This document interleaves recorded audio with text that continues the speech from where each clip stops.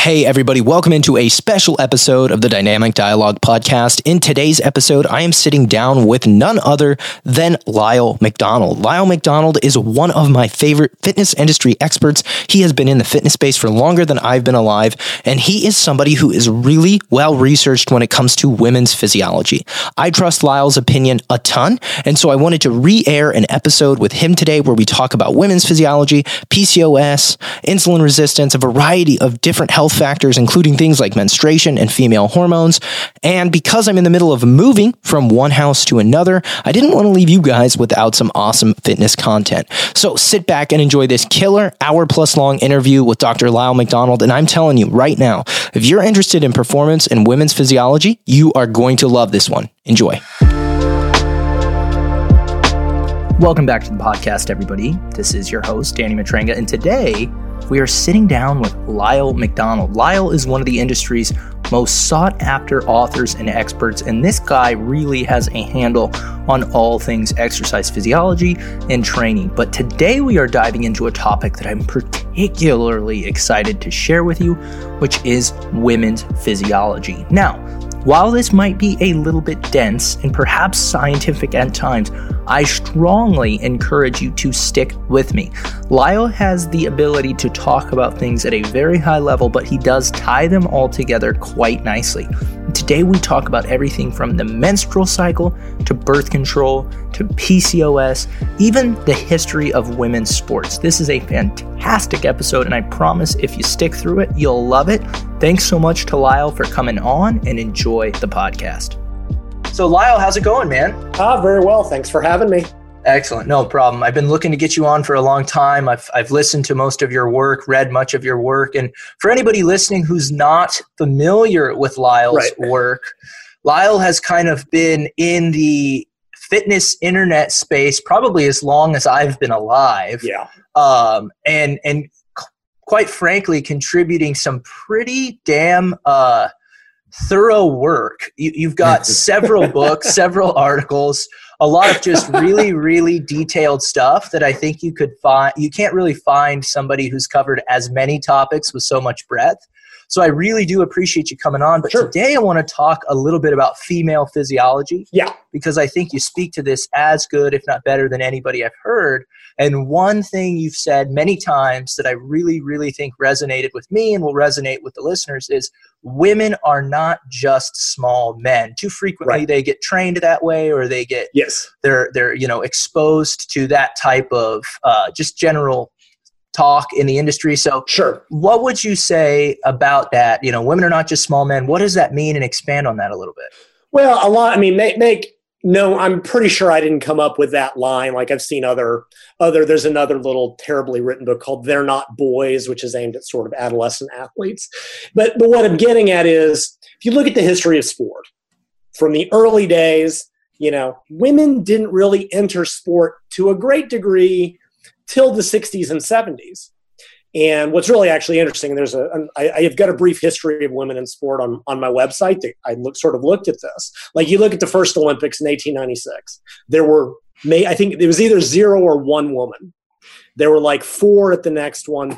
And it wouldn't really be till the 50s and 60s till that really started to change. And what's interesting is that it was the Germans and the Russians that were really pushing for more women in sport, because this was about the time that the Olympics was becoming about politics. We were in the middle of the Cold War. They wanted to make whoever won the most medals had the better political ideology. I know this sounds ridiculous, but that is how they thought.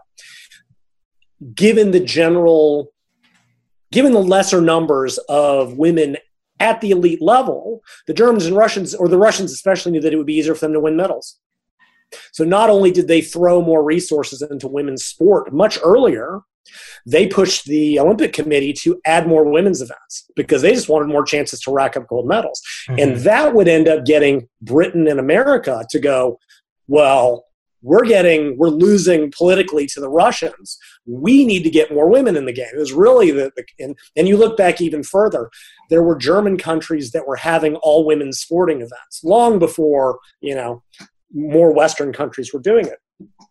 So things in America really changed in the 70s, and with something called Title 12. And at this point, the ratio of women to men in sport, it was like 1-4. It was just and the question then became: is it a lack of interest? Is it a lack of accessibility? And Title 12 in the U.S. said all government-funded schools, so all public schools, all public universities, must allow equal exposure to both men and women to all. And that it wasn't just sports, it was art, it was music. They had to have equal amounts of accessibility, but that included sport. And women's sports exploded. And within a decade, it was obvious that the reason women or even younger girls weren't entering sport was it just wasn't available. It wasn't a lack of interest. And once they had access, the numbers came up and up and up. And now if we look at the modern era, at the Olympic level, it's about 45% women. And this is true it's not quite parity. It's not quite equal. And I think that's because there are certain sports that there just aren't women's versions of. In America, American football will always skew the numbers. But if you look at the grand majority of sports, it's about equal. And one thing I've seen in the industry, in my field over the last 25 years, is the change in the strength sports. Look at powerlifting. Look at Olympic lifting. Look at even strong man, strong woman, strong person. I don't know what they're calling it now. Back in the 70s, in the 80s, if you saw a woman at a powerlifting event, like Jan Todd, who's married to Terry Todd, she was the first in the 70s, only because her husband was involved. Now they're holding women's only powerlifting events in Texas and in other places because there's enough interest. It's been but anyway, the consequence of this was, up until the last couple of decades, most athletes were men, most coaches were men, and realistically, most research was done on men. And that's still the case, unfortunately. It's something like 80% of research is still done on men compared to women. And in sports, it's changing. I'm seeing proportionally more research done on women. So, but what that all meant was all the training concepts, all the training ideas were basically developed by men for men. And when women entered sport, they just said, well, we'll just do the same thing. And we'll just treat them essentially like smaller, weaker, slower men. Now, in some ways, there is truth to this, right? A lot of the differences between women and men do come down to just differences in body composition, right? On average, women have between 8 and 11% more body fat, between 8 and 11% less muscle mass. And this is comparing athletes at the same level, right? Obviously, you can find an elite female that will stomp a recreational male, but we're talking about the highest level. And if you look at the performance differences, they tend to average about 8 to 10%. So there is a primary component of body composition, but there are still profound physiological differences. And what these come down to fundamentally is hormones, right? If you look at little boys and little girls before puberty, their physiology is pretty much the same. Their performance is pretty much the same. Like, there's slight differences. Younger girls have a little bit more body fat than boys even before puberty, but it's about the same.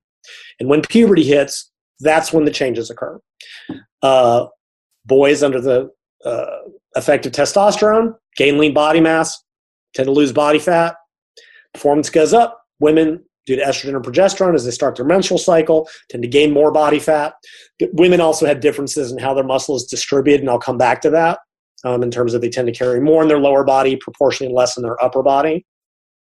And going back to that performance difference, things like running and cycling, the difference is about 8 to 10%. In jumping events, women are significantly further behind men because they're having to move, basically because you're having to project your body weight, and since they carry more fat, it hurts them much more. And in upper body dominant sports, kayaking, shot putting, discus, the difference is also much greater because of this differential in upper body muscle mass. But once that happens, that's when you see the performance differences really develop, is at puberty. At that point, the highest level men are about 10% faster, stronger in terms of performance than women. And so it's really, it happens at puberty. But that's still a body composition thing, right? So still at a first approximation, we don't see big differences. but there are some. Well, let me back up. And there's reasons for this. If we were to take a woman's muscle and a man's muscle and put it under a microscope, they're mostly the same. There's some slight differences. Women's muscle tends to have a little bit more fat stored in it than men's. Some studies suggest there's differences in fiber type, what are called slow and fast twitch muscle fibers. Even that data set's really variable. Like on average, that's true. On an individual level, it's not. We took a woman's heart, put it under a microscope. They're identical. Women's are simply smaller and or they have less of it.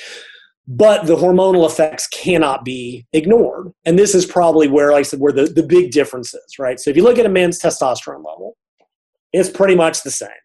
Like, yeah, there's small fluctuations. It changes seasonally a little bit. And as we get older, it goes down. But pretty much when a dude comes into the gym, he's the same dude he was yesterday and the week before. As I put it to pander a little bit, once guys hit puberty, we're basically just the same jackass till our 70s and frequently until then, right? We're just the same. We're constant, which makes it relatively easy to coach. You always know who's walking into the gym. You know his performance. He may be tired from yesterday or whatever it is. But by and large, he's the same. The impact of the menstrual cycle is profound. And let me sketch that out, right? So the average menstrual cycle runs between 24 and 32 days. We assume it's 28, and I'm going to pretend it is, just to keep it simple. It's divided into two phases. The middle is ovulation. That's when the egg is released. Right? The first half, which starts with menstruation, it's called the follicular phase. This is when the follicle, the egg, is developing till ovulation, when it's released. And then the second half of the cycle, from ovulation to right before menstruation occurs, is called the luteal phase. And that's because when the egg bursts, produces something called the corpus luteum, hence luteal phase. All right, so in the first half of the cycle, again, day one is the first day of menstruation, just by convention. Estrogen is dominant. Estrogen starts very low, sweeps up to a peak, comes back down at ovulation.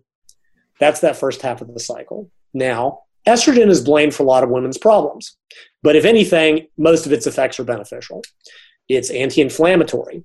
It increases muscular remodeling from training. It decreases muscle damage. It controls appetite and hunger significantly. Right before ovulation is when women, the 3 or 4 days, is when women's hunger for both food and drink is decreased. And I phrased that a little oddly because one of the most interesting trivial things I came when I was researching my book. The idea, ovulation is for pregnancy. And there's other data. Women are more receptive to giving out phone numbers. Their hips, that's when you're supposed to have sex and get pregnant, right? And the biology changes to promote that. There's also a little spike of testosterone right around then, which I think is to probably make women a little bit hornier.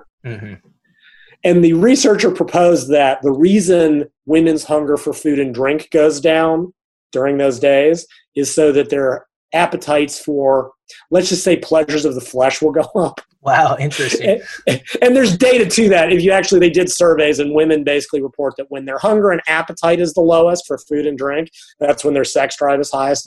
So there's something, and it's all under its hormones affecting, neurochemistry and physiology. Yeah, no doubt. Would you say that 3-day lead in to ovulation perhaps might be the best window for performance as testosterone elevates and estrogen climbs kind of simultaneously? Probably. That's been kind of thrown out there, that little bump in testosterone. And I'll come back to performance because it does frequently vary. It's a good question, and don't let me forget it. All right, so that's the first half of the cycle. Generally good things going on. Is one thing I wrote about. I think I'm the only one who even came across this data, is if women are going to start a fat loss diet, they should do it in the first half of the cycle, because that's when, again, hunger and appetite is the most well controlled due to estrogen. That's a good way to get a couple weeks of just, forward momentum and positive reinforcement, and everything's really easy, because in the second half of the cycle is when it all goes wrong. And I want to make it clear, when I use terms like right and wrong and good and bad, these aren't judgmental terms. I'm just sort of comparing them. Even when I say that, women are relatively weaker, slower than men, I'm not playing the weaker sex It's just they're different. Of course. Yeah. It's just in a I want to make sure, like, that's one of those things that is a leftover of decades. And again, this History of Sport article, I talk about the fact that they thought that women could not physically handle the stress of sport, that it was unwomanly, that the marathon would make their ovaries fall out, that training would turn them into men and make them infertile. Like, there is a century's worth of this stuff, which in hindsight seems really ridiculous, and it mostly is. But there are truths to it in terms of differences in women and men in training. And this is something that when we come out of the data looking just at men, when women entered sport, they started to get a lot of problems, knee injuries, which I'll come back to. All right, second half of the cycle. The egg is released. The follicle bursts. And I just think that's the imagery in my mind is just the egg is available for fertilization. The remainder forms the corpus luteum. That produces progesterone. So during the second half of the cycle, right, so estrogen went up and crashed. In the second half of the cycle, here's estrogen, here's progesterone. They both kind of sweep up to the middle, to the end of the third week, and then they come back down. And that fourth week of the cycle, when estrogen and progesterone are both going down, is typically when, if a woman's going to experience premenstrual syndrome or premenstrual tension in other countries, or the full-blown what's called premenstrual dysphoric disorder, which is the severe form of PMS, it's typically going to be in that final week. Now, even there, huge variability, and I'll come back to this. Some women are incapacitated, right? Some women cannot get out of bed. They're in too much pain. Many will experience, or not many, a percentage will experience suicidal thoughts. That's at the very extremes. That's PMDD. That's premenstrual dysphoric disorder. Small percentage, but that belies the fact that for any woman experiencing it, the percentages don't matter because she's having to live through it. Mm-hmm. PMS is a less extreme form, and it can be mood swings. It can be appetite changes. There's obviously water retention that's occurring. All kinds of things can happen. Cramping. And then some women will go through that and not have a problem at all. And frequently will not understand what's the issue. I don't experience and of course, as men, we don't have a clue. Yeah. We may have experienced it indirectly through our relationships, but we don't have a clue about it. And sort of as a random note, this is just how I give podcasts. A friend of mine told me about this company that made bras, and it had all of its male employees, like it would hire men, and it would make them wear a bra weight around for several weeks when they started working there, so that they would have some conception of what it was like for women with breasts in terms of the body weight, how they move, low back pain, upper back pain, to give them perspective. Now, it's not the same, but it's something. And I believe two things. One, if men had to experience one or two menstrual cycles and the mood changes, all of it would make relationships so much healthier. Because we would stop just being like, can you not do this? Is neurochemical, this is bio. And I know some women are like, no, it's just this is a biochemical, neurological, physiological effect.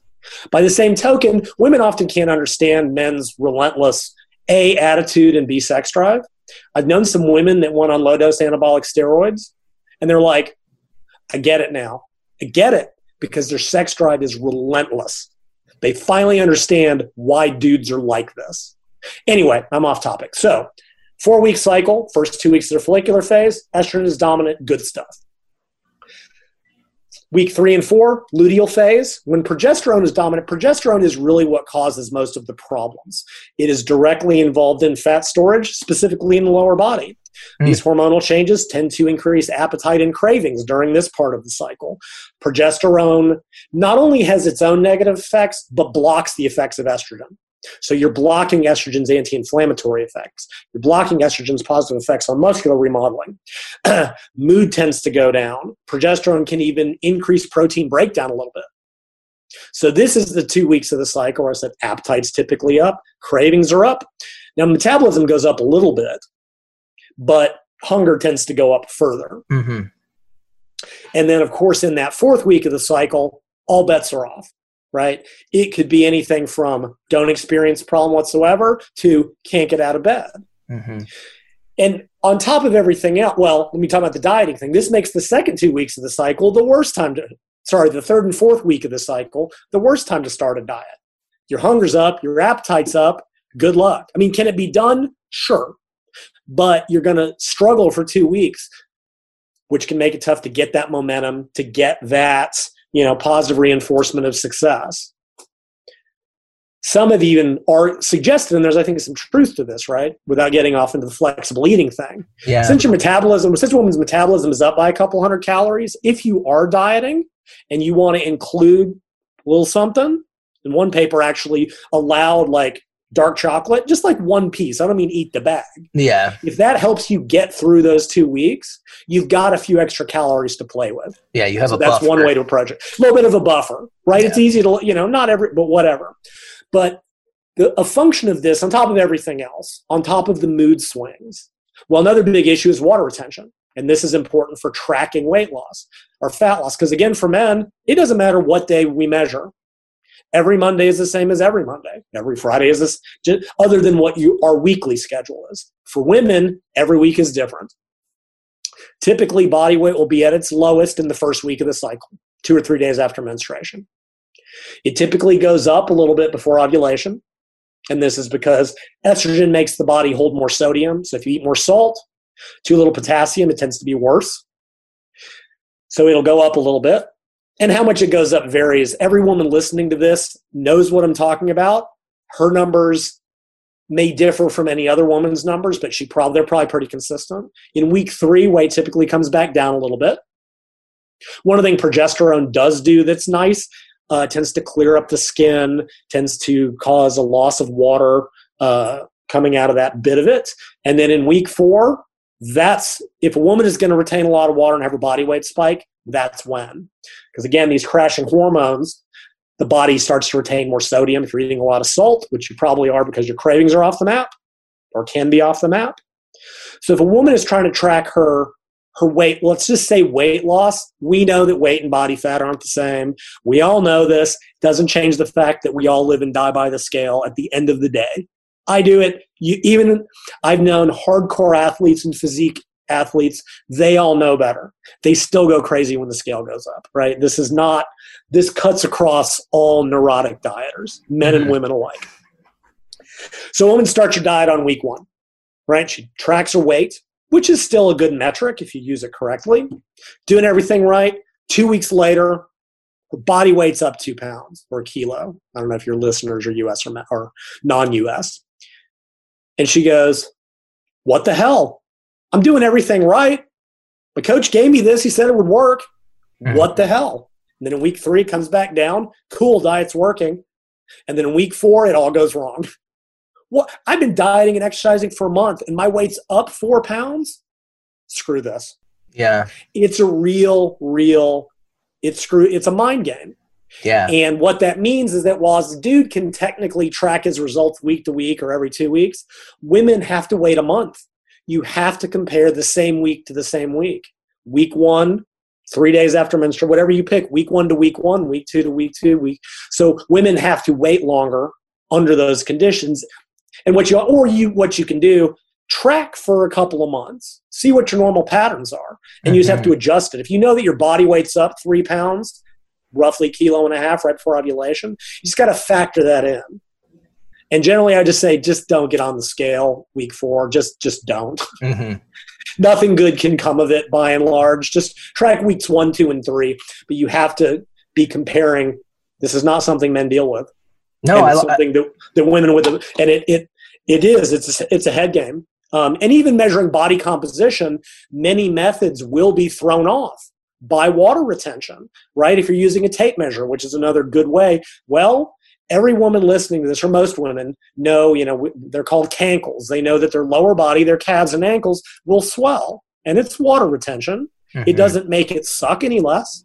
Yeah. And don't hear me as ever being dismissal. I'm not saying, it's only water. It's only waterway. It doesn't change the fact that it is mentally stressful. Yeah. Clothes don't fit right. You don't feel it is what it is. But you throw a tape measure around there, it's going to go up, even if you're doing everything right.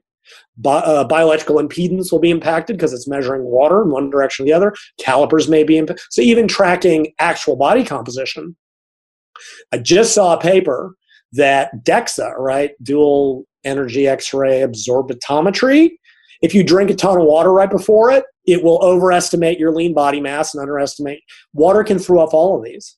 So if you're tracking body comp or taking pictures or whatever you're doing, you have to be consistent. So there's one major issue in terms of body composition. There's also the performance issue. Now, some women don't notice, again, there's huge variability. Some women don't notice any difference across the cycle. Others notice small differences. And other women, enormous differences. I'm embarrassed to say about 15 years ago, I had a significant other, and during week 4, her performance would crater. Like literally couldn't lift weights that used to be warm-ups. And me being an idiot male coach went, what do you mean you can't lift the weight? What's wrong with you? Mm-hmm. Because even then I had my head up my own butt until I watched it and went, okay. Started looking into it then and I was like, And then I adjusted her training based on, and what I found was that in week 4, her coordination went out the window.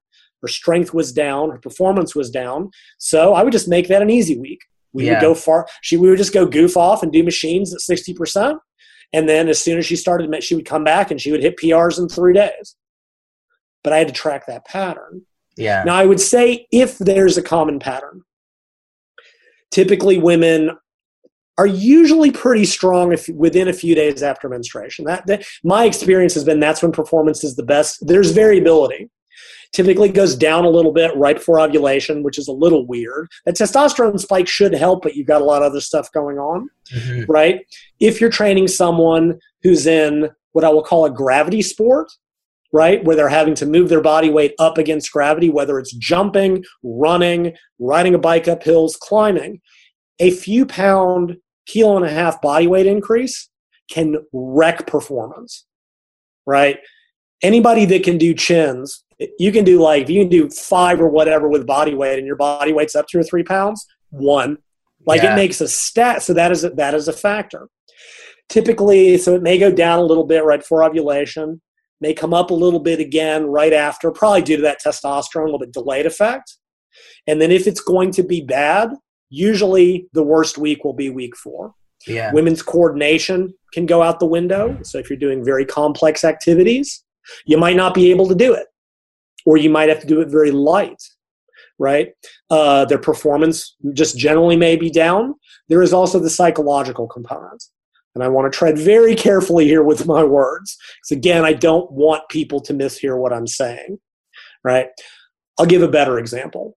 I have a therapist, or did at one point, and we talked about this when I was writing my book. And he goes, yeah, when I have male patients, I know who I'm getting every day. When a female patient comes in, I won't know till 5 or 10 minutes in.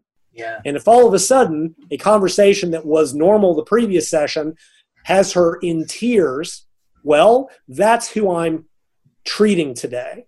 Yeah. And I'm not saying he's treating her negatively or judging. As a coach, we're doing the same thing, right? Now, there's a lot of auto-regulation approach, right? You look at him, you go, okay, yesterday you looked great, and today you look like just a hot mess during your warm-ups. And we adjust the training. But what you may see with many female trainees, or female trainees may see in themselves, is a very systematic, repeatable pattern. Yeah. So I just want to jump in here because I think this is absolutely fantastic, particularly because so much of this is multifactorial. It's societal, right? It's baked into the hardwiring of American sport, American physical culture. Women not really being included into much of this stuff until, like you said, the 70s and 80s, at least at a recreational level, let alone at a high level. Right. That's within the last two, maybe 2.5 decades. Yeah. It's very recent. So you don't have a lot of education around it. For many of the women listening to this, they might be aware that they have these fluctuations, but they've never had them qualified or quantified in the way that you just did. So that's massive, particularly because, to the point you made, even a coach who's quite qualified and maybe has tremendous success with some clients might be annihilating his female clients simply because this stuff just isn't out there, at least at the level it probably should be, given some of this hardwiring and underwiring that's going on. Yes. So given that to the point you just made, some of these things are repeatable. They become patterns that you can observe.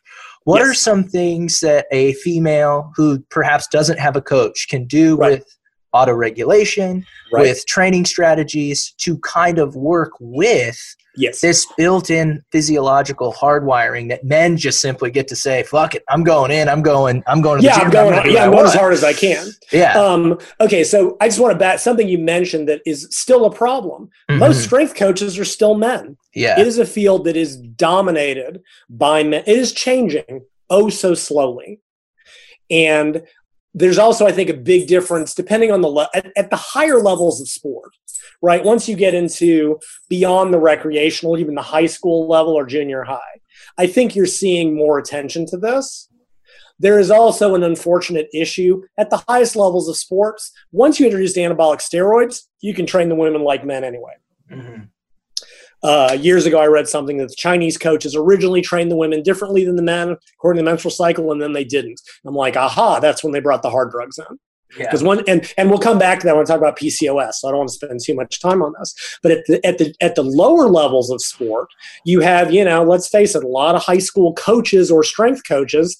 They're just the guy that played sports. I mean, it's just, I've seen some really appalling papers that looked at this at like strength coaches at the high school level. One of them, the female coaches, when they existed, were less likely to be expected to have the same academic credentials. The female athletes were not given anything to do during the summer because a lot of people still just don't take women's sports seriously. Yeah.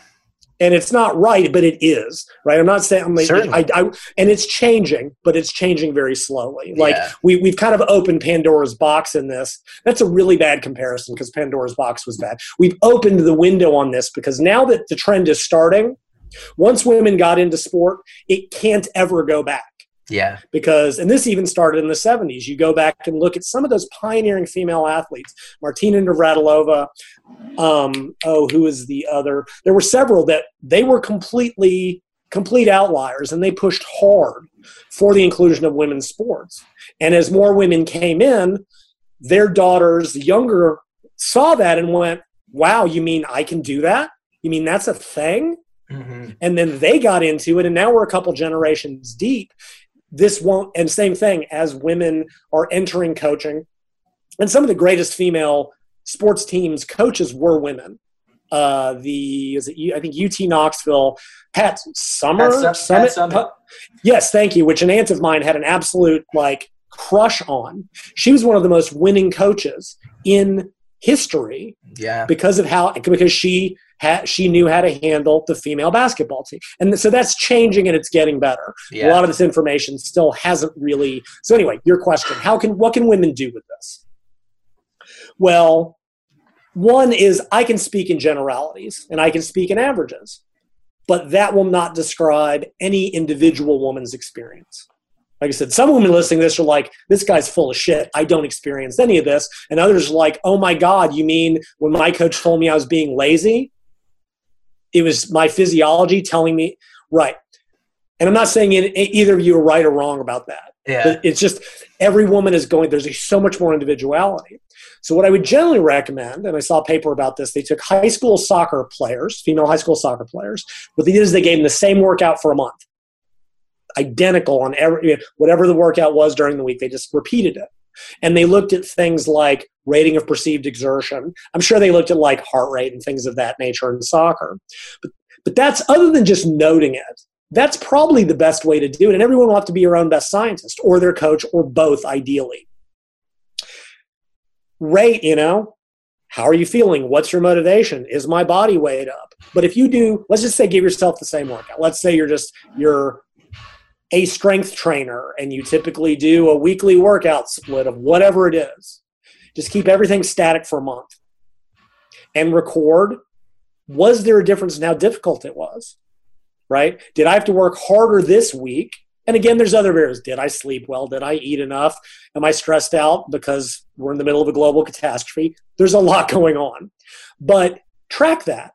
And what you may see, right? So let's say here's the workout. Right?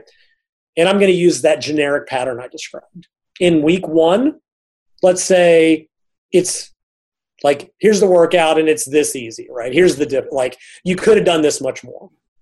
Now in week 2, maybe you're not as strong. Okay, you're a little bit closer to your limits. Week 3, maybe it gets a little bit easier. And then in week 4, you may even find that you go in and you can't even complete the workout. Mm-hmm. Well, you've just established your own pattern of strongest, little weaker, stronger. Oh my God. Yeah. And that would be a way to get, well, I mean, you can auto-regulate. That can take some practice on an individual day. Go in, how do I feel? Warm up. I mean, I've told people that before. Frequently, the best workouts you have are when you feel the worst. Yeah, you go in and you warm up and you feel, and I go, warm up. And if you still feel like dog meat, go home or do an active recovery and go home. But once women identify these patterns, I think they're more consistent than not. Now, what I think have generally experienced, and let me back up to some research. If you read the research on menstrual cycle and performance, it generally says there's no effect. Yeah. There's no the problem is if I take 10 women and 5 do fine and 5 get cratered, the average is 0. Yeah. They're also typically looking at endurance sports. Mm-hmm. Now, endurance sports are a whole different thing because most endurance training is submaximal. Even when I felt terrible, I could always go put in 2 hours on the bike. You can always do it. When you're looking at more maximum levels of performance, it's very, very different, right? So bodybuilding training, right? Let's say 8 to 15 repetitions. Even if your strength is down a little bit, you can probably get through the workout. It may be a little bit harder, right? But if you're normal 100% and you're training at 80% and you're down at 90%, you can do it. It'll suck more, but you can do it.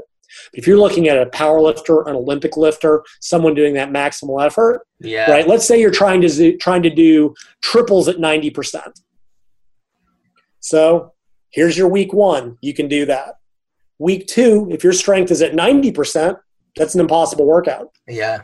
It's what was a triple is now a maximum. Yeah. In week 3, maybe you're at 95%. You might get through it. And if in week 4 your maximum is down to 85%, can't even do 1. Yeah.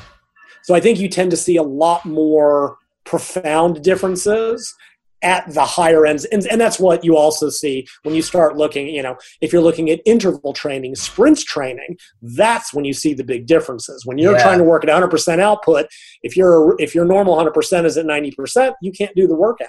Physically, you cannot do it. And once you get that pattern, well, let's say you're a power lifter. You're strongest, a little bit weaker, stronger, and everything goes wrong. Well, this is your heavy week. This is your light week, moderate week, moderate heavy, and this is your deload. Make that your deload week. Yeah. Boom. Now you have found a way to adjust your training because you can't adjust your physiology to your training, right? That's just the thing. If this is your pattern, we can't fix it, and I hate to use those terms because it's not a problem in as much. It's not broken, but we can't change that physiology short of putting steroids in or birth control, and this will make the transition. Yeah. It does affect this. What we can do is fit the training or the diet to your individual response. No, I quite like that. And there's one paper, this came out after I did all this work on diet, where I came up with my whole premise, which real briefly, women tend to use more carbs for fuel in the first half of the cycle, less in the second. So you can eat a little bit higher carb diet week 1, a little bit lower protein state, and you adjust dietary fat, and that tends to help things. And then a paper came out that did exactly what I had come up with, and they did find that the results were better because women were better able to adhere to it.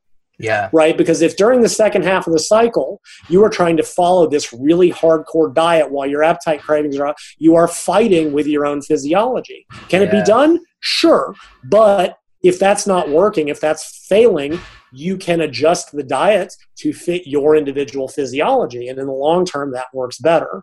But first, you have to identify your own pattern. No, I quite like that, particularly in regards to strength sport or high-level power work like sprinting or track and field. You're looking at a situation where essentially the first 2 weeks of your training are somewhat similar. There's a drop-off from week 1 to week 2. Yeah, but it's not major, yeah. Yeah, and then you get a little bit of a bump in week 3. Yep. So you can front-load the higher intensity work followed by a pretty consistent deload. And I don't think it's unreasonable to say, hey, you go about 21 days of moderate to high training, and then you take about 7 days off. Yes. And then go ahead. Yeah, with hypertrophy training, the first 2 weeks of the cycle, you're perhaps a little bit more sensitive to carbohydrate, which lends itself great for that glycolytic type higher volume work. And maybe you front load your volume, and then perhaps you add in some intensifiers or things on week 3 where you're maybe not as glycolytic, but you have the ability to really push, and then you fade and you drop off towards the back end, which for most women, what I found is the exact opposite of how they train intuitively.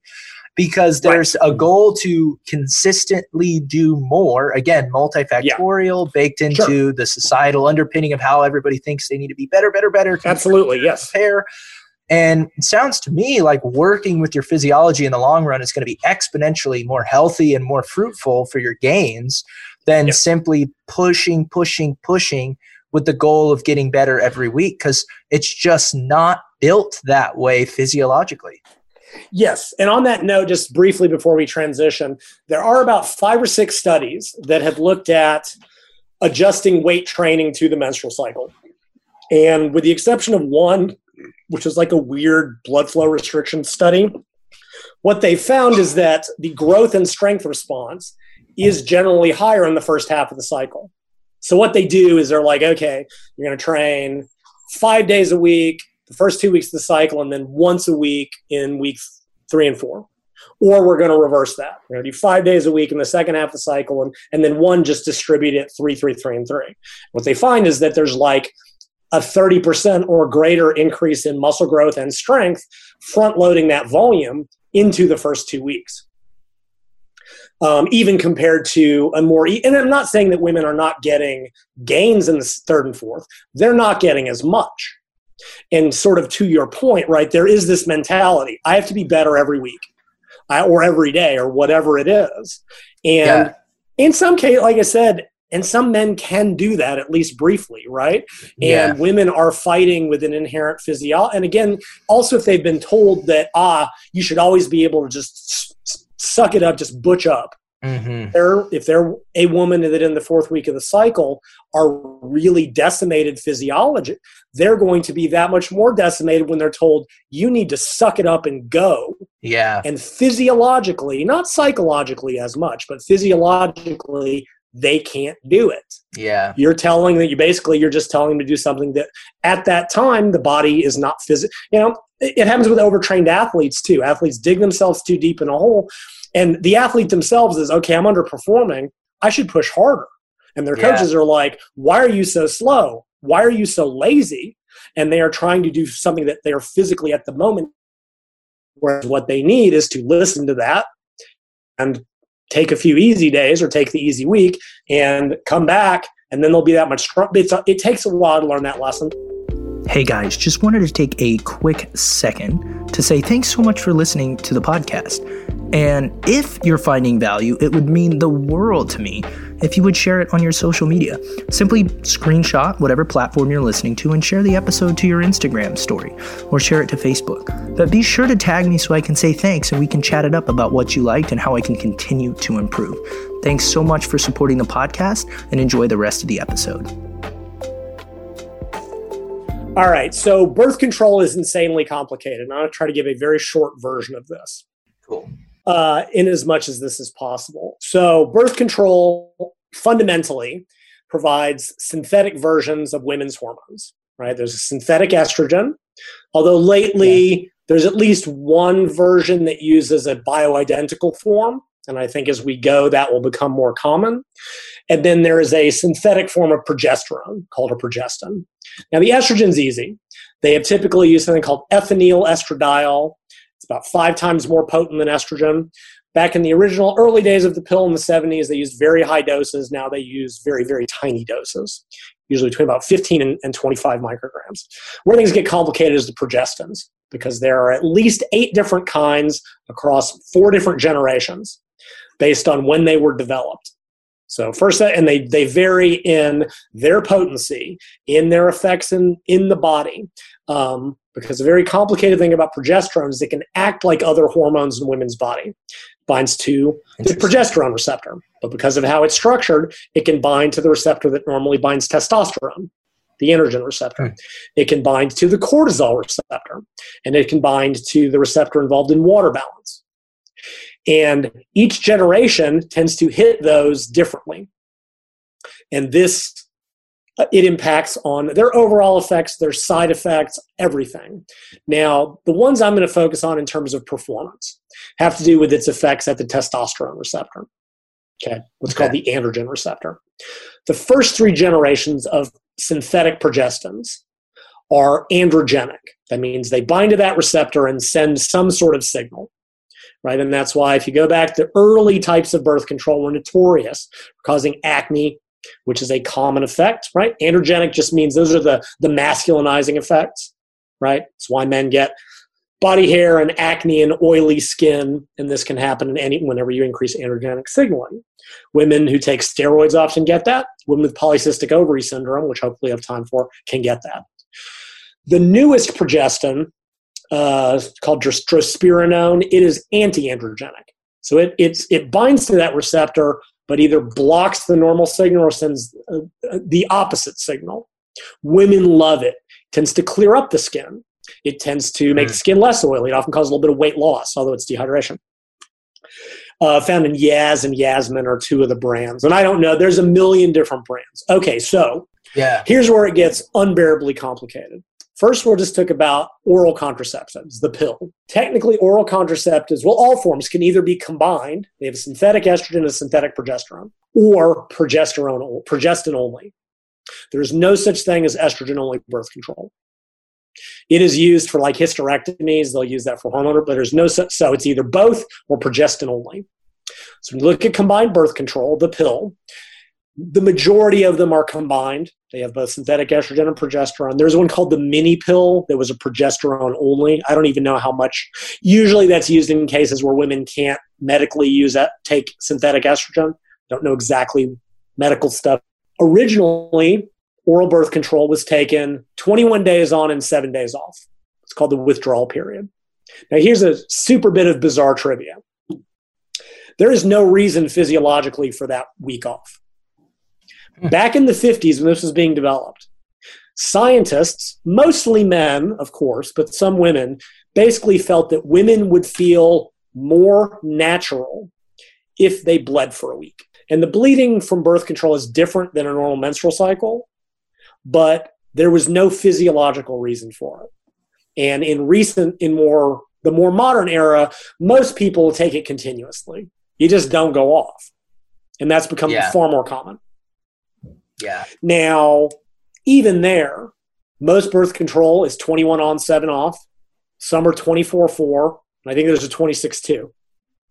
Mm-hmm. So that's just oral birth. And they all vary slightly in how much synthetic estrogen, but what type and how much of the progestin are involved. And there's just dozens of these things. Yeah. All right. So that's oral birth control. Now, tends to be very effective, but there were problems practically. You have to take the pill about the same time every day. Women would travel and forget. There were reasons that it wasn't ideal. So that led to the development of other forms that were meant to be sort of easier. So one is the patch. Patch is just a topical. You put it on once a week and you wear it 3 weeks on, 1 week off. I think they're using that continuously, but don't swear me to that. I won't. There's the cervical ring. Yeah. Same thing. It is inserted into the vagina. It releases hormones. And it is also used once a week. You think you wear it for 3 weeks straight. Maybe it's 3 on, 1 off. Don't remember offhand.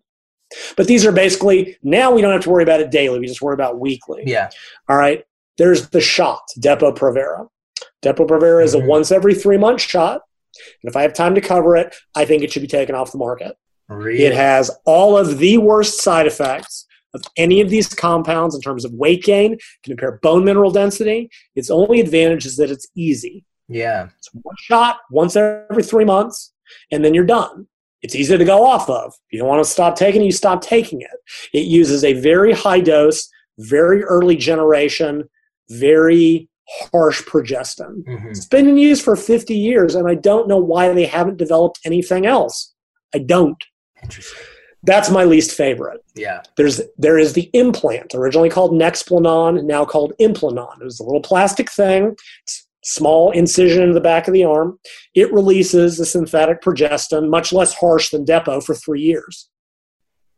So if you know that you want contraception for 3 solid years, for whatever reason, I'm not going to talk about why women use birth control for any number of reasons. Frequently it's just to prevent unwanted pregnancy, but it may be to control their menstrual cycle. I've read that some women will use it to control their cycle so that, and this is going to sound horrible, but it's what I've seen in the literature, and it's what women report, so that they are not menstruating when they're, say, on vacation or on holiday, and you can just take that where you will. It's just a reality, right? Mm-hmm. To control mood, it's used in severe cases of blood. Like, there are reasons that are not just many athletes will use it to regulate their cycle. Yeah. Because going back to the menstrual cycle, imagine you're a high-performance athlete at the Olympic level, world championship. You have trained your ass off for years. And that championship, that Olympic qualifier, that Olympic trial falls in a week of the cycle where you've already established that your performance is shit. Yeah. What do you know what? Devastating. Tough. They don't get to reschedule that. Even weight class athletes, if you're trying to cut weight and make weight for powerlifting, Olympic lifting, if that competition falls in a week where your body weight's up, you got to work that much harder. Yeah. What's the answer? Tough. That's it. Birth control is often used to regulate that. Interesting. So that's the Implanon, Nexplanon, 3 solid years. Finally is the hormonal IUD, right? There's a non-hormonal IUD. It's a little copper T-shaped thing. Yeah. It is a minor surgery. They insert, it basically blocks the tube so sperm can't, it's just a barrier method. But there's also a hormonal version that releases synthetic progestin locally. Now, the hormonal IUD is interesting. All the other forms release hormones into the bloodstream. Yeah. And they work through 2 main mechanisms. One is simply to shut off women's normal hormonal cycles. Yeah. Basically, to prevent the egg from being released in the first place. No egg, no pregnancy. Yeah. The synthetic progestin also thickens the cervical mucus. It makes it more difficult for sperm to get in there. And the mini pill, which is that progestin, is one of the least effective. Interesting. It's not strong enough to shut down ovulation, but I don't even know how much it's used. It was a very early development. The hormonal IUD is totally local. Yeah. Women will still have a menstrual cycle. They will still have the normal hormonal fluctuations because the hormones don't get into the bloodstream. All right, so those are all the major types. They all use, some of them are combined, some of them are progestin only. Generally, the longer acting forms are progestin only for reasons. But they all contain progestin. Yes. Period. End of story. Of varying types. Yeah, but that's the piece that essentially says to the body, no egg drop. Well, kind of. What it is that, without getting, so the hypothalamus and pituitary, which are controlling hormone release, and something called FSH, follicle stimulating hormone, and LH, luteinizing hormone, those get shut down. Okay. So basically the follicle, it's just like in men take steroids and shut that down, and just things, they stop producing sperm and all of that. So, but they just always, there's always a progestin present. I think some of it might be related to cervical cancer. Don't swear me to that. But for some reason, estrogen only doesn't get the job done. Okay, so, but the difference is they each have different types of progestins. Depo-Provera is that harsh first generation. Yeah. The others use either second or third. To my knowledge, there's no long-acting form that uses that 4th generation yet. They'll probably develop it. So this brings us to the 2 big questions that women always ask. Body weight and body fat, and performance or trainability. Let me do the first one first, the body weight and body fat first. There is an old idea that birth control causes an increase in body weight. It's been around for decades, and it was certainly the case with the first generation. Now and a lot of that was estrogen causes water retention. So frequently there's a weight from that and that alone. Now, if you look at the studies, the big meta-analyses, if you look at the average weight gain from birth control, it's usually a couple pounds. Average, and that's the key word. So when you look at the individual studies, the range is staggering. Found a couple papers that looked at like different forms. In one study, the biggest weight loss was like 32 pounds. Wow. The biggest weight gain was over 60 pounds in a year. Unbelievable. 30 kilos.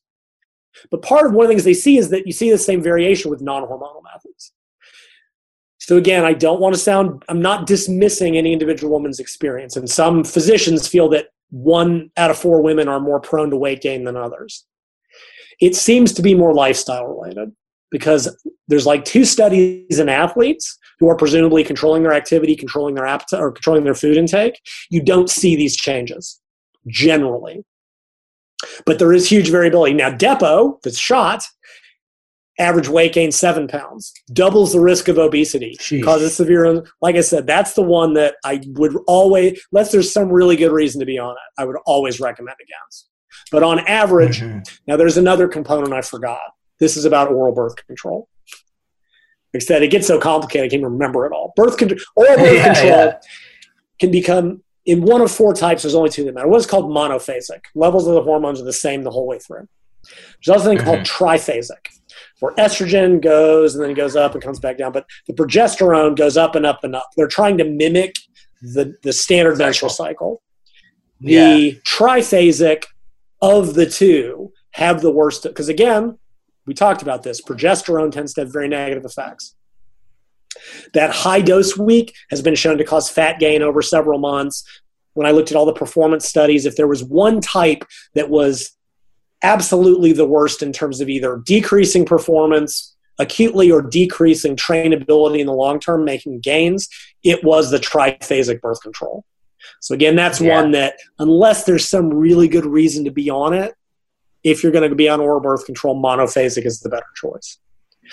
For making gains. Yes. In terms, so that's the weight gain thing. The triphasic tend to cause some fat gain. The Depo-Provera is the worst of the lot. On average, there's a few pound, which tends to be water, which again, it's easy to go, it's only water weight, but that doesn't reflect the world that we live in. Performance athletes, again, that have to move against gravity. 3 pounds when you're climbing, if you're a cyclist and you're climbing a hill, go put a 3 pound weight in your pocket and watch your power outputs drop, right? Male climbers in the tour are like 120 pounds at 5'8", right? The lighter, the better. A few pounds makes a huge difference. Yeah. So saying that it's only 3 pounds of water is still missing the point. And usually when women go off it, that goes away. And some of that depends on the dose of estrogen and probably sodium. There's probably ways to ameliorate that. Like I said, that drospirenone tends to cause a little bit of weight loss, but it has its own other set of issues. So by and large, the effect seems to be on average minimal, especially if you're controlling your eating and activity levels. Like I said, not saying any individual woman might not have a response to it. Again, huge variability, but that's the average. Seems to be fairly minor, mostly water weight, goes away when you go off of it, except triphasic birth control, except for Depo. Okay, performance and gains. Here's where not only is there not a lot of data, but most of it's garbage. The stuff, especially in endurance training, it's a little bit better. In the strength training stuff, it's so badly done. It's like we measured performance of the thumb muscle at different types of, like, there's a lot of that. They do stuff that is just not measuring anything that's important. Mm-hmm.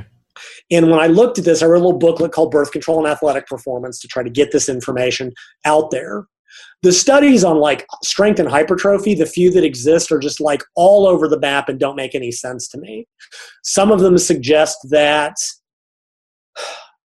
the second generation progestins are better than the third. Another one suggests that the third progestin is better.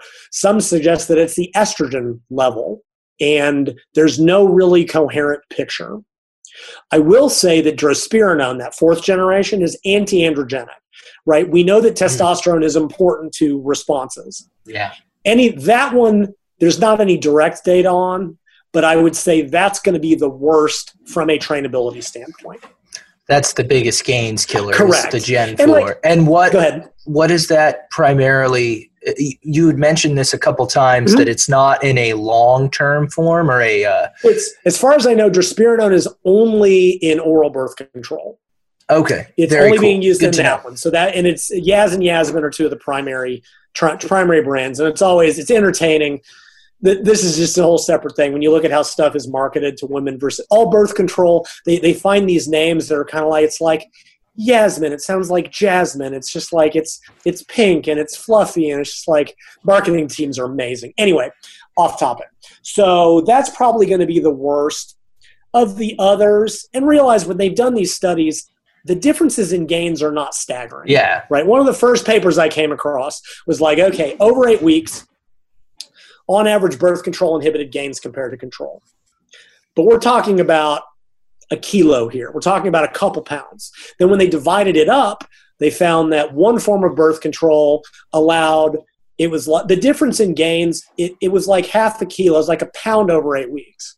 Right. So if we're talking about recreational female athletes, we're talking about non-competitive, non-high performance athletes, this may not matter to you. Right? The potential benefits of birth control may far outweigh the disadvantage. Now, there's a couple other I want to mention before I sum this up.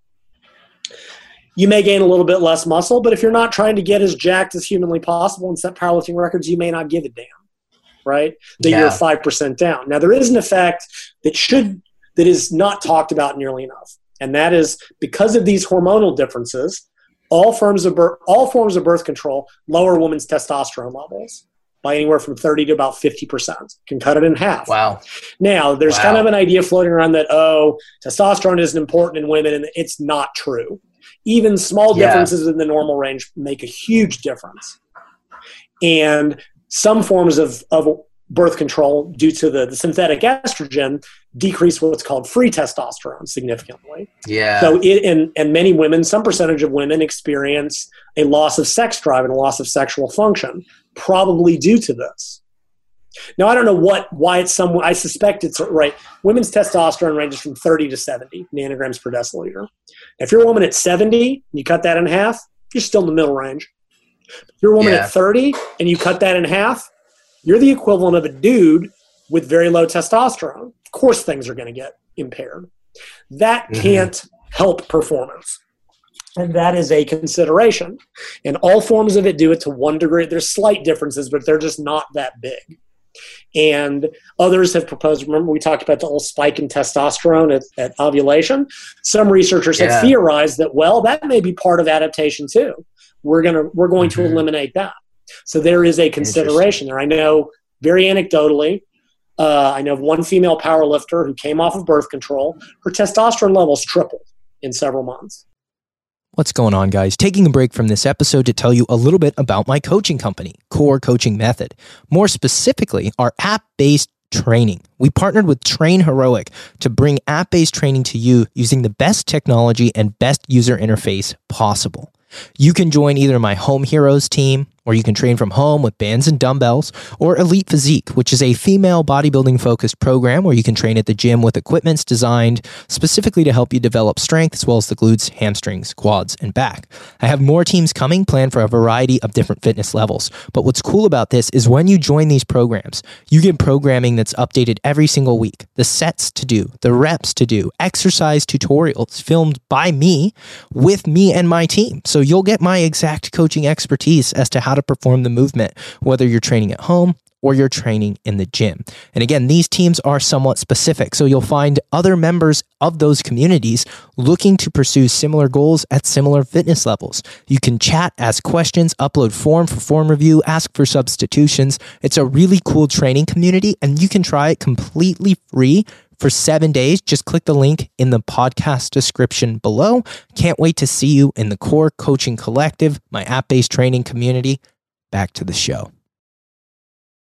And she had been stagnant for years, and she put like 25 kilos on her total in a year, which doesn't sound like much, but for a small female at the top, that's a lot.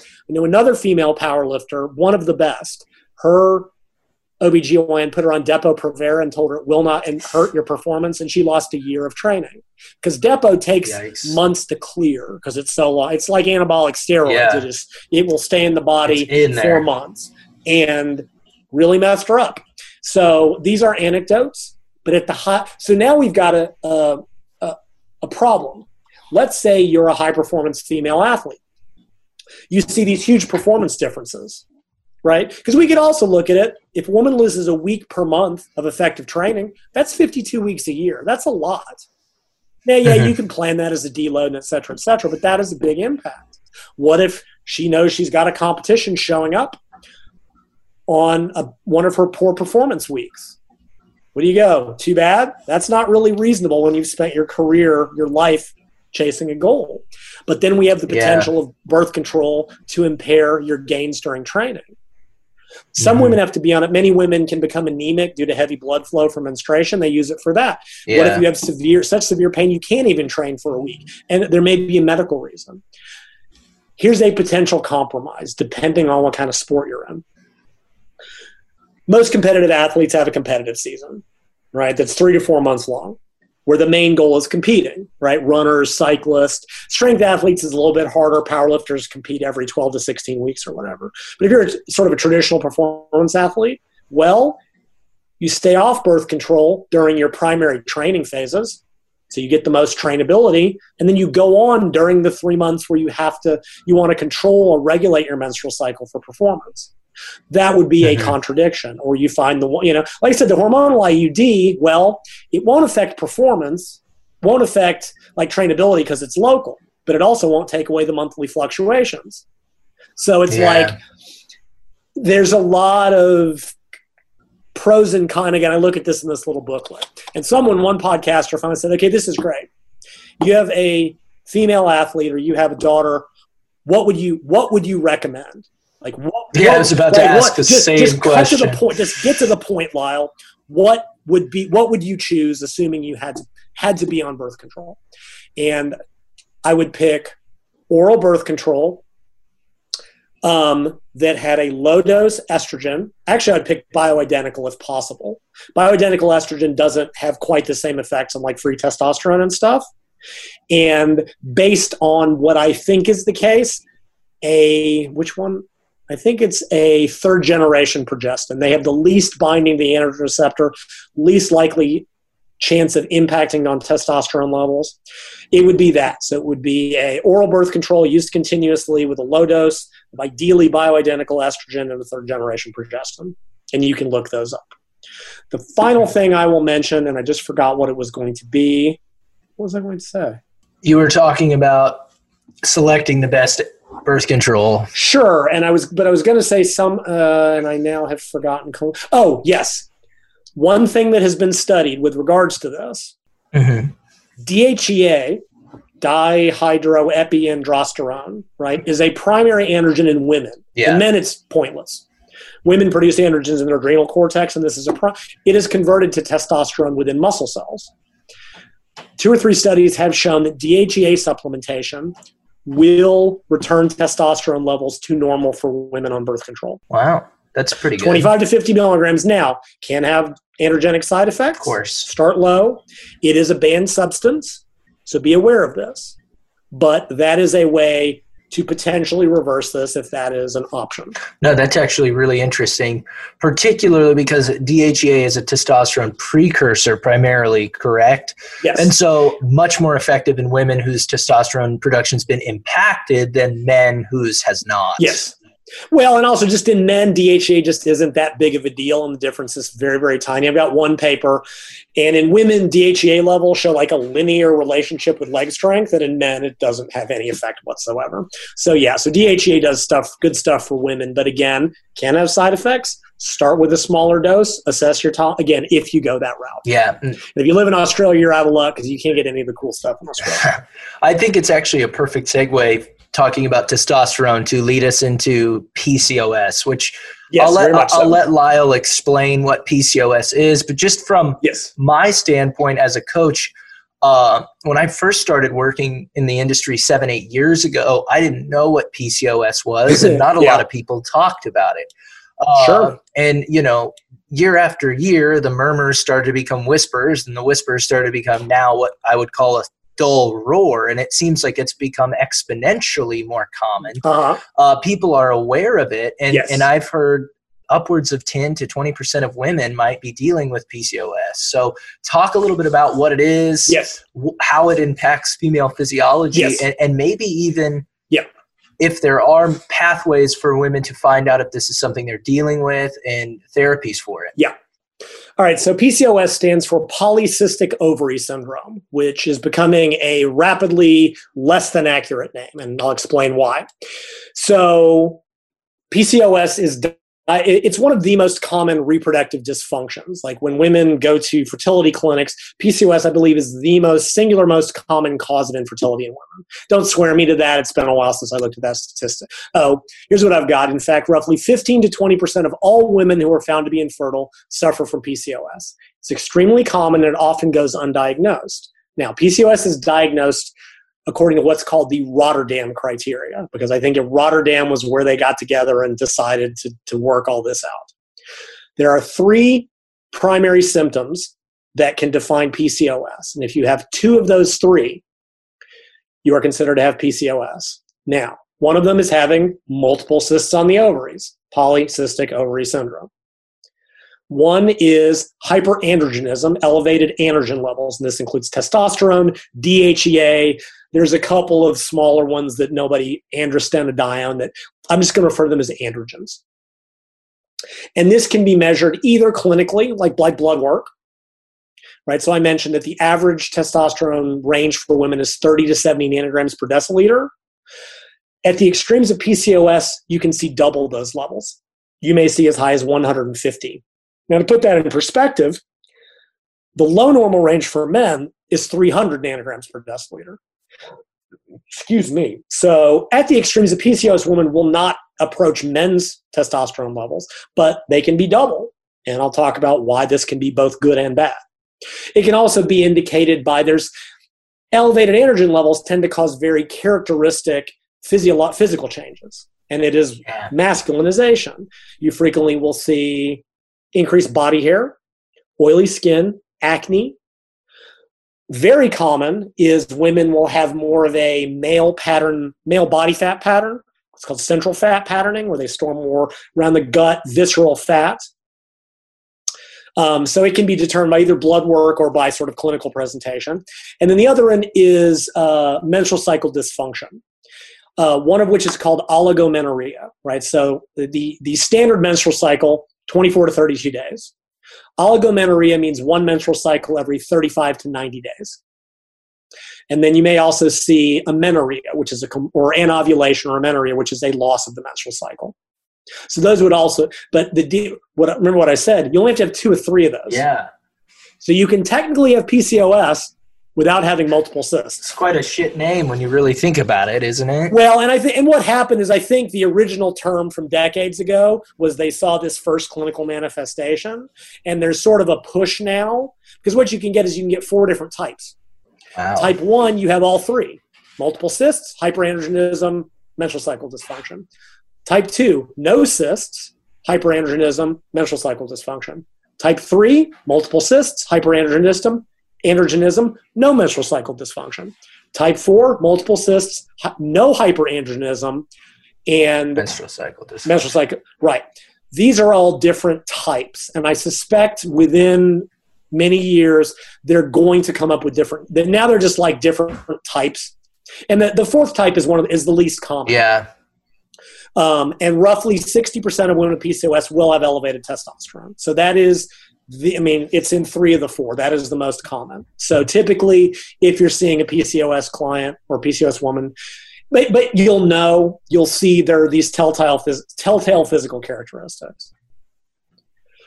So they're probably going to change some of the names to distinguish but right now they're just different subtypes. Okay, so PCOS has a number of consequences, right? One of them is obviously infertility, because you've got this either the egg's not being released, you lose the menstrual cycle completely, or there's just this infrequent cycle. So that's very common. The hyperandrogenism does cause a bunch of negative side effects. However, for athletes, female high-performance athletes, it's awesome. Yeah, I was about to say, that elevated testosterone.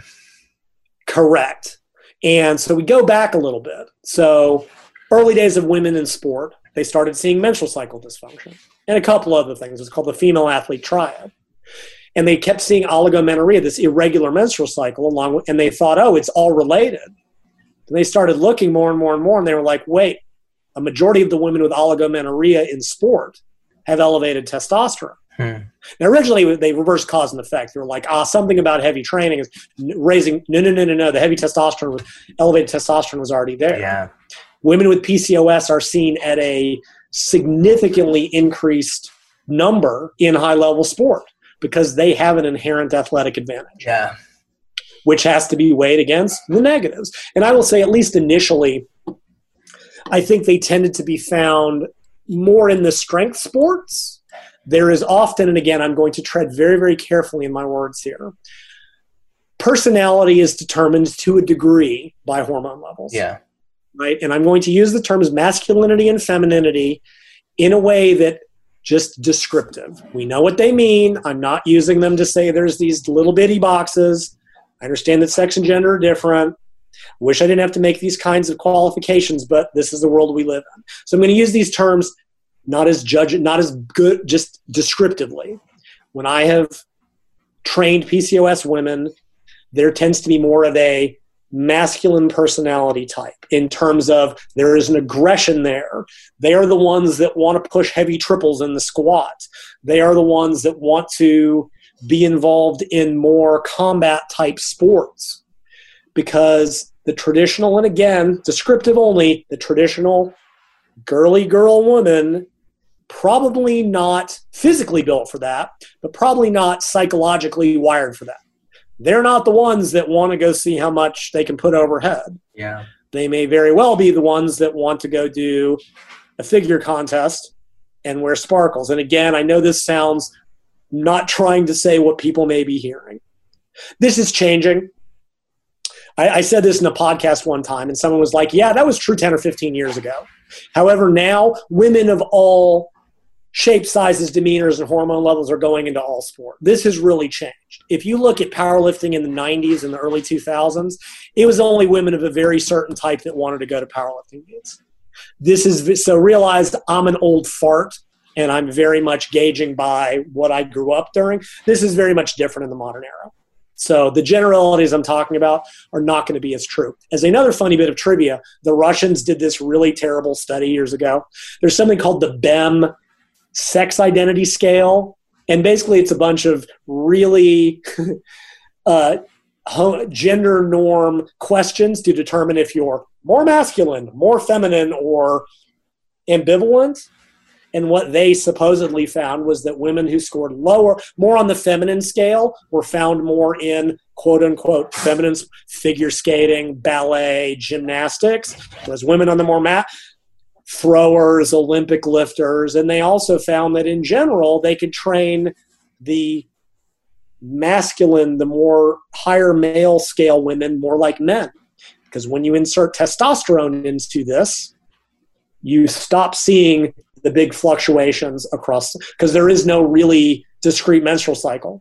Either it's gone completely or it's essentially random. When you look at PCOS hormone levels, some days look exactly like a standard menstrual cycle and the others look like static noise. Yeah. And vice versa. The women that were on the more feminine scale you had to take into more, and again, there's huge variability. Speaking generalities, this is 40-year-old Russian research. Don't read too much into this. But that is a consideration. Women that are hyperandrogenic, you can very much tend to train more like men, both in terms of training structure, as well as, God, how do I put this? Like I said, there is often an attitudinal difference. Mm-hmm. In that, and this gets into the whole issue again of coaching women.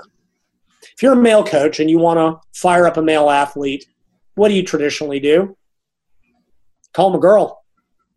You ask them, if they left their purse at home. You challenge their manhood. Mm-hmm.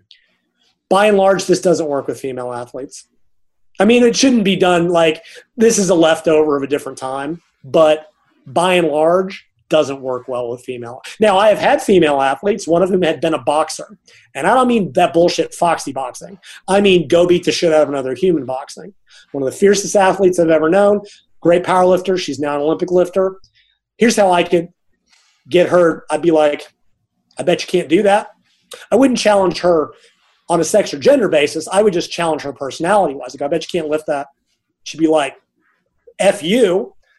Her training partner had a completely different psychology. Yeah. And I couldn't train her. So there's another, with most men, that'll work. Not all men, but most men, that'll work. And most women, some women may respond to that type of, that's a whole separate issue. All right, so back to PCOS.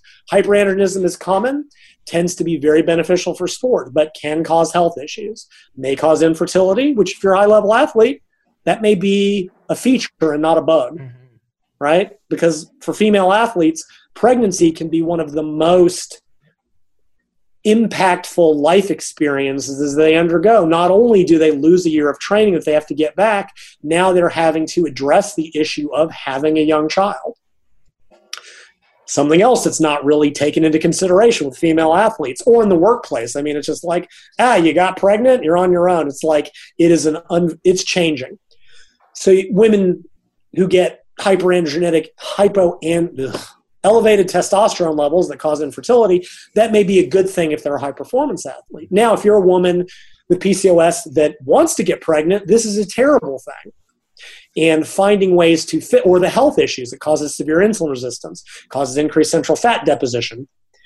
Interestingly, one of the most common approaches to treating PCOS is oral birth control. Yeah. Because they deliberately want to cut testosterone in half. Mm-hmm. So and this is why I don't like to talk in good or bad. Yeah. What may be detrimental to a performance athlete may be absolutely the best. Now, that won't help her become pregnant, but it will definitely increase her health parameters. Yeah.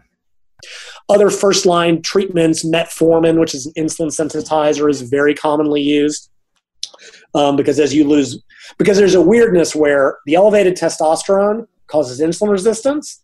Then the elevated insulin increases testosterone levels, and it becomes this. So if you can break that loop in the brain, that can help sort of get things. Weight loss tends to improve this. Regular activity improves insulin sensitivity. Even small amounts of central fat loss, visceral fat loss improves things.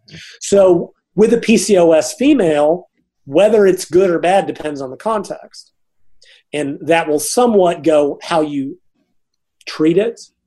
Right, because there are considerations. I already mentioned one, you may not have to make those weekly variations in training. They may not be there. Yeah. They might, but they may not be. But from the standpoint of improving like insulin sensitivity, improving those things, there are dietary and training approaches that can be very effective for PCOS women. In general, when you're insulin resistant, training more frequently will be better.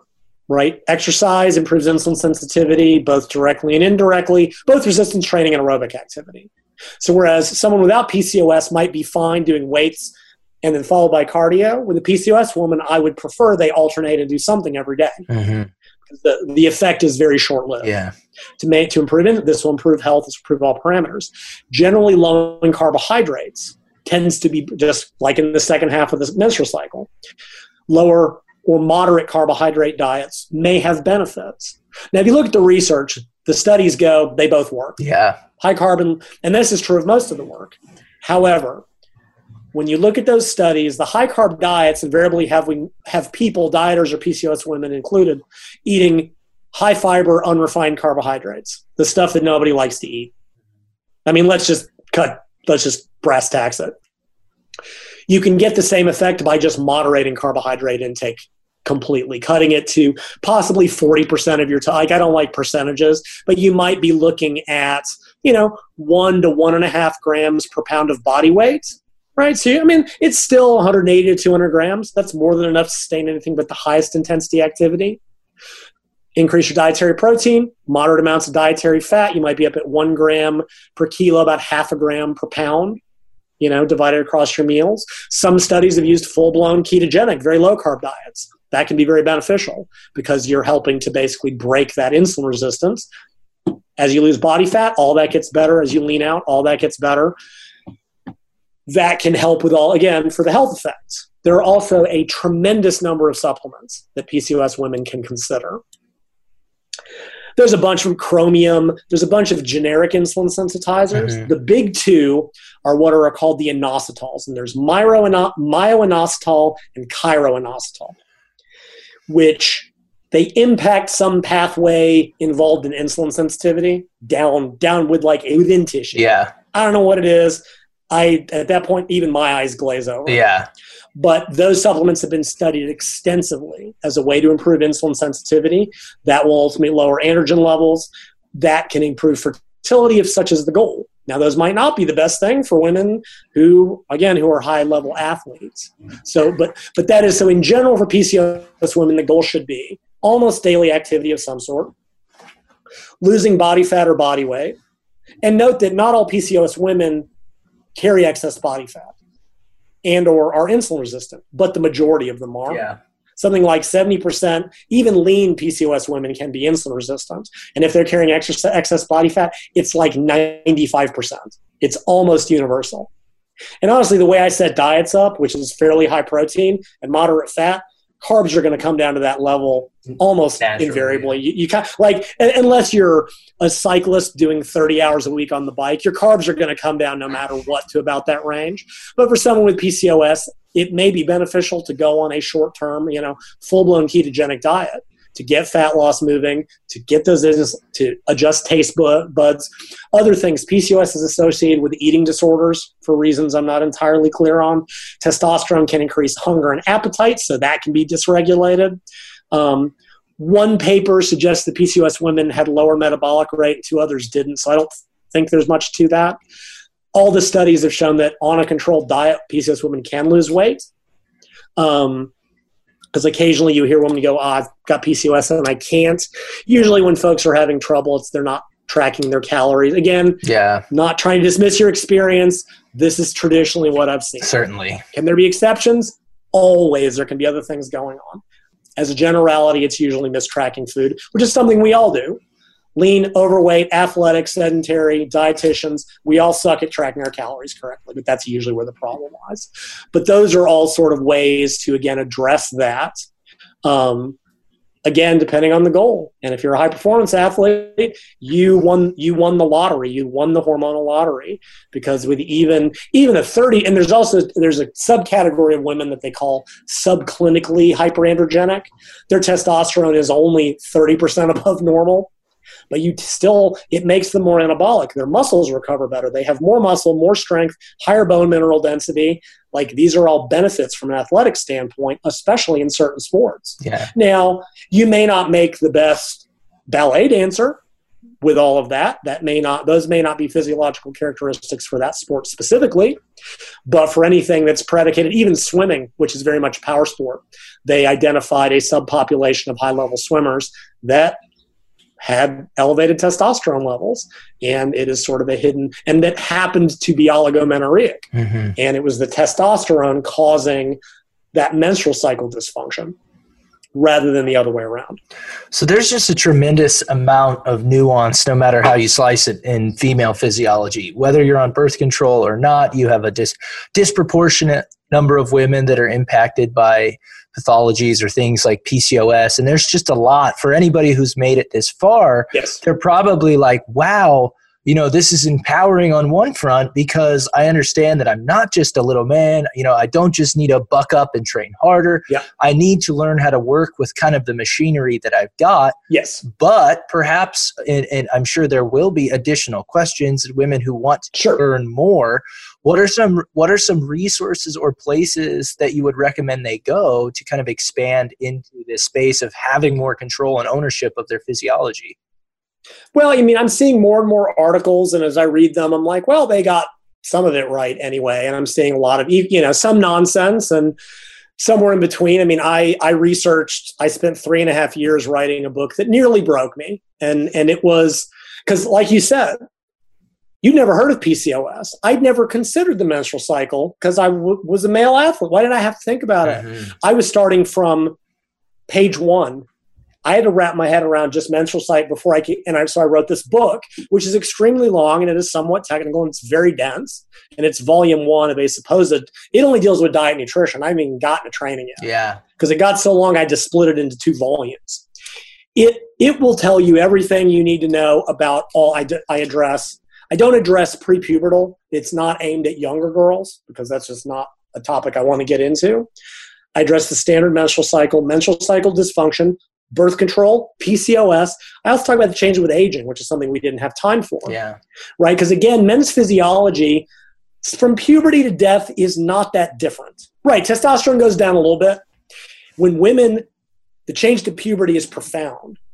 Birth control through some part, PCOS, and then when they hit menopausal age, which can be as early as the 40s, but maybe in the late 40s to early 50s, perimenopause, which is what happens right before, has an early and a late phase, which are all a little bit different. Menopause occurs over a year, and that's when her reproductive system shuts down completely. So she goes from having this standard menstrual cycle or whatever prior to that to producing essentially no estrogen or progesterone. No eggs, menstrual cycle goes away completely, but low estrogen is very bad for a woman. Now you have to consider, do I go on hormone replacement therapy? Talk about that in my book. There are supplements that can be chosen for some women don't want to go on hormone replacement or can't. And that's something that there is some controversy, and I address that in this, but that's a whole separate issue. What considerations do they have? Because there are changes in metabolic rate, there are changes in metabolism that often make things harder. Now, a lot of this is age, but there are it becomes harder to mobilize fat from fat cells. Yeah. Women tend to shift from lower body fat to central body fat, tend to lose muscle. Estrogen can affect mood, brain function. There can be very negative effects, both in terms of sexual interest, but also sexual function. There can be a loss of lubrication during sex, vaginal lubrication. There can be genital atrophy due to a lack of estrogen.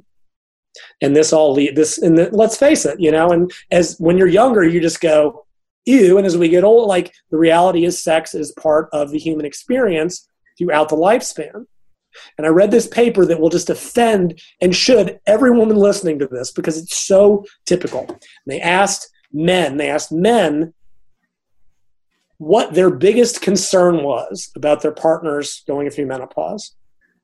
And it wasn't health, and it wasn't bone mineral density, and it wasn't muscle mass. And you can guess what I'm going to say it was. What is our sex life going to be like? Because no matter what age you are, all the dude cares about at the big picture on the average is, am I still going to be able to get laid? These are all a huge factor for women to consider. Whether it's hormone replacement, whether it's, and I talk about, soy protein and phytoestrogen and all these supplements. So all of that is in my book. It is, like I said, it's not an easy book to read, but I've had so many women tell me this is stuff I didn't know it starting out. They're like, women are like, I didn't know any of this either because it's not taught, especially in America. No. I've got some stuff on my website. If you only care about birth control and athletic performance, I wrote a little booklet on that available at my store. Just because you're going to ask, my website, bodyrecomposition.com, so like 550 articles on everything. Many of them don't address women's issues because they were written years ago. I'm updating that slowly.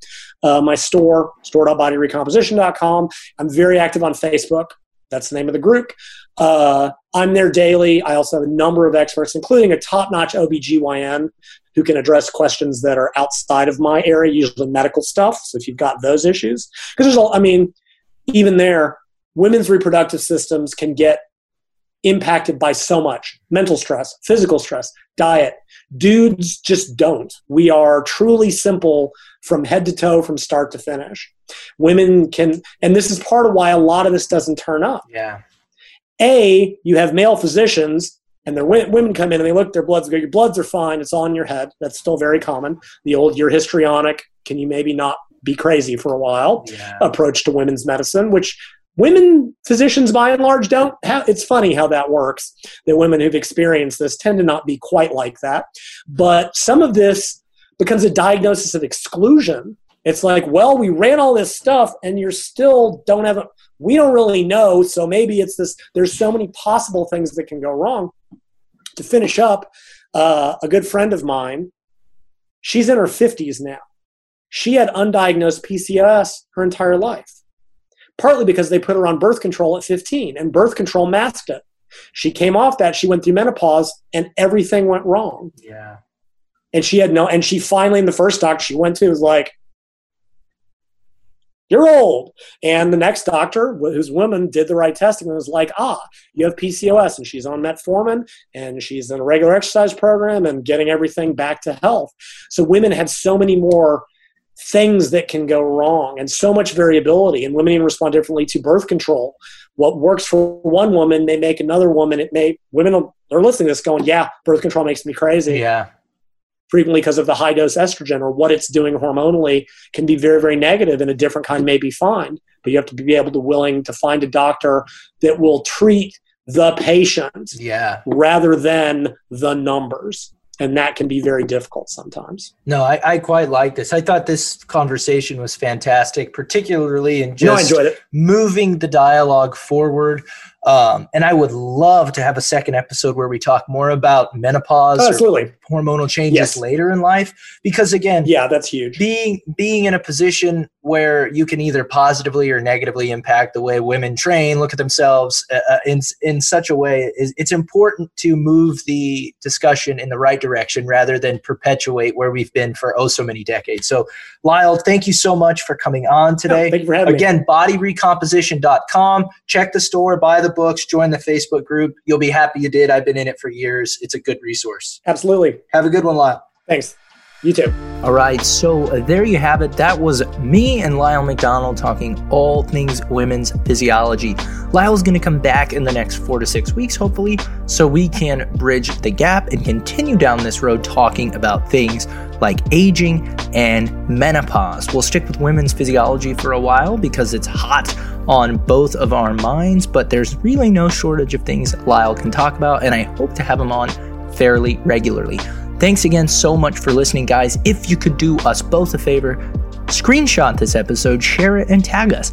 I would love if more people could hear this. It's incredibly important that we continue to move the conversation forward in regards to women's health and women's training. The more women that are working out, the more women that understand their physiology, and the more coaches, whether they be male or female, that understand that nuance, the better. So please share. Thanks so much for listening, and have a great day.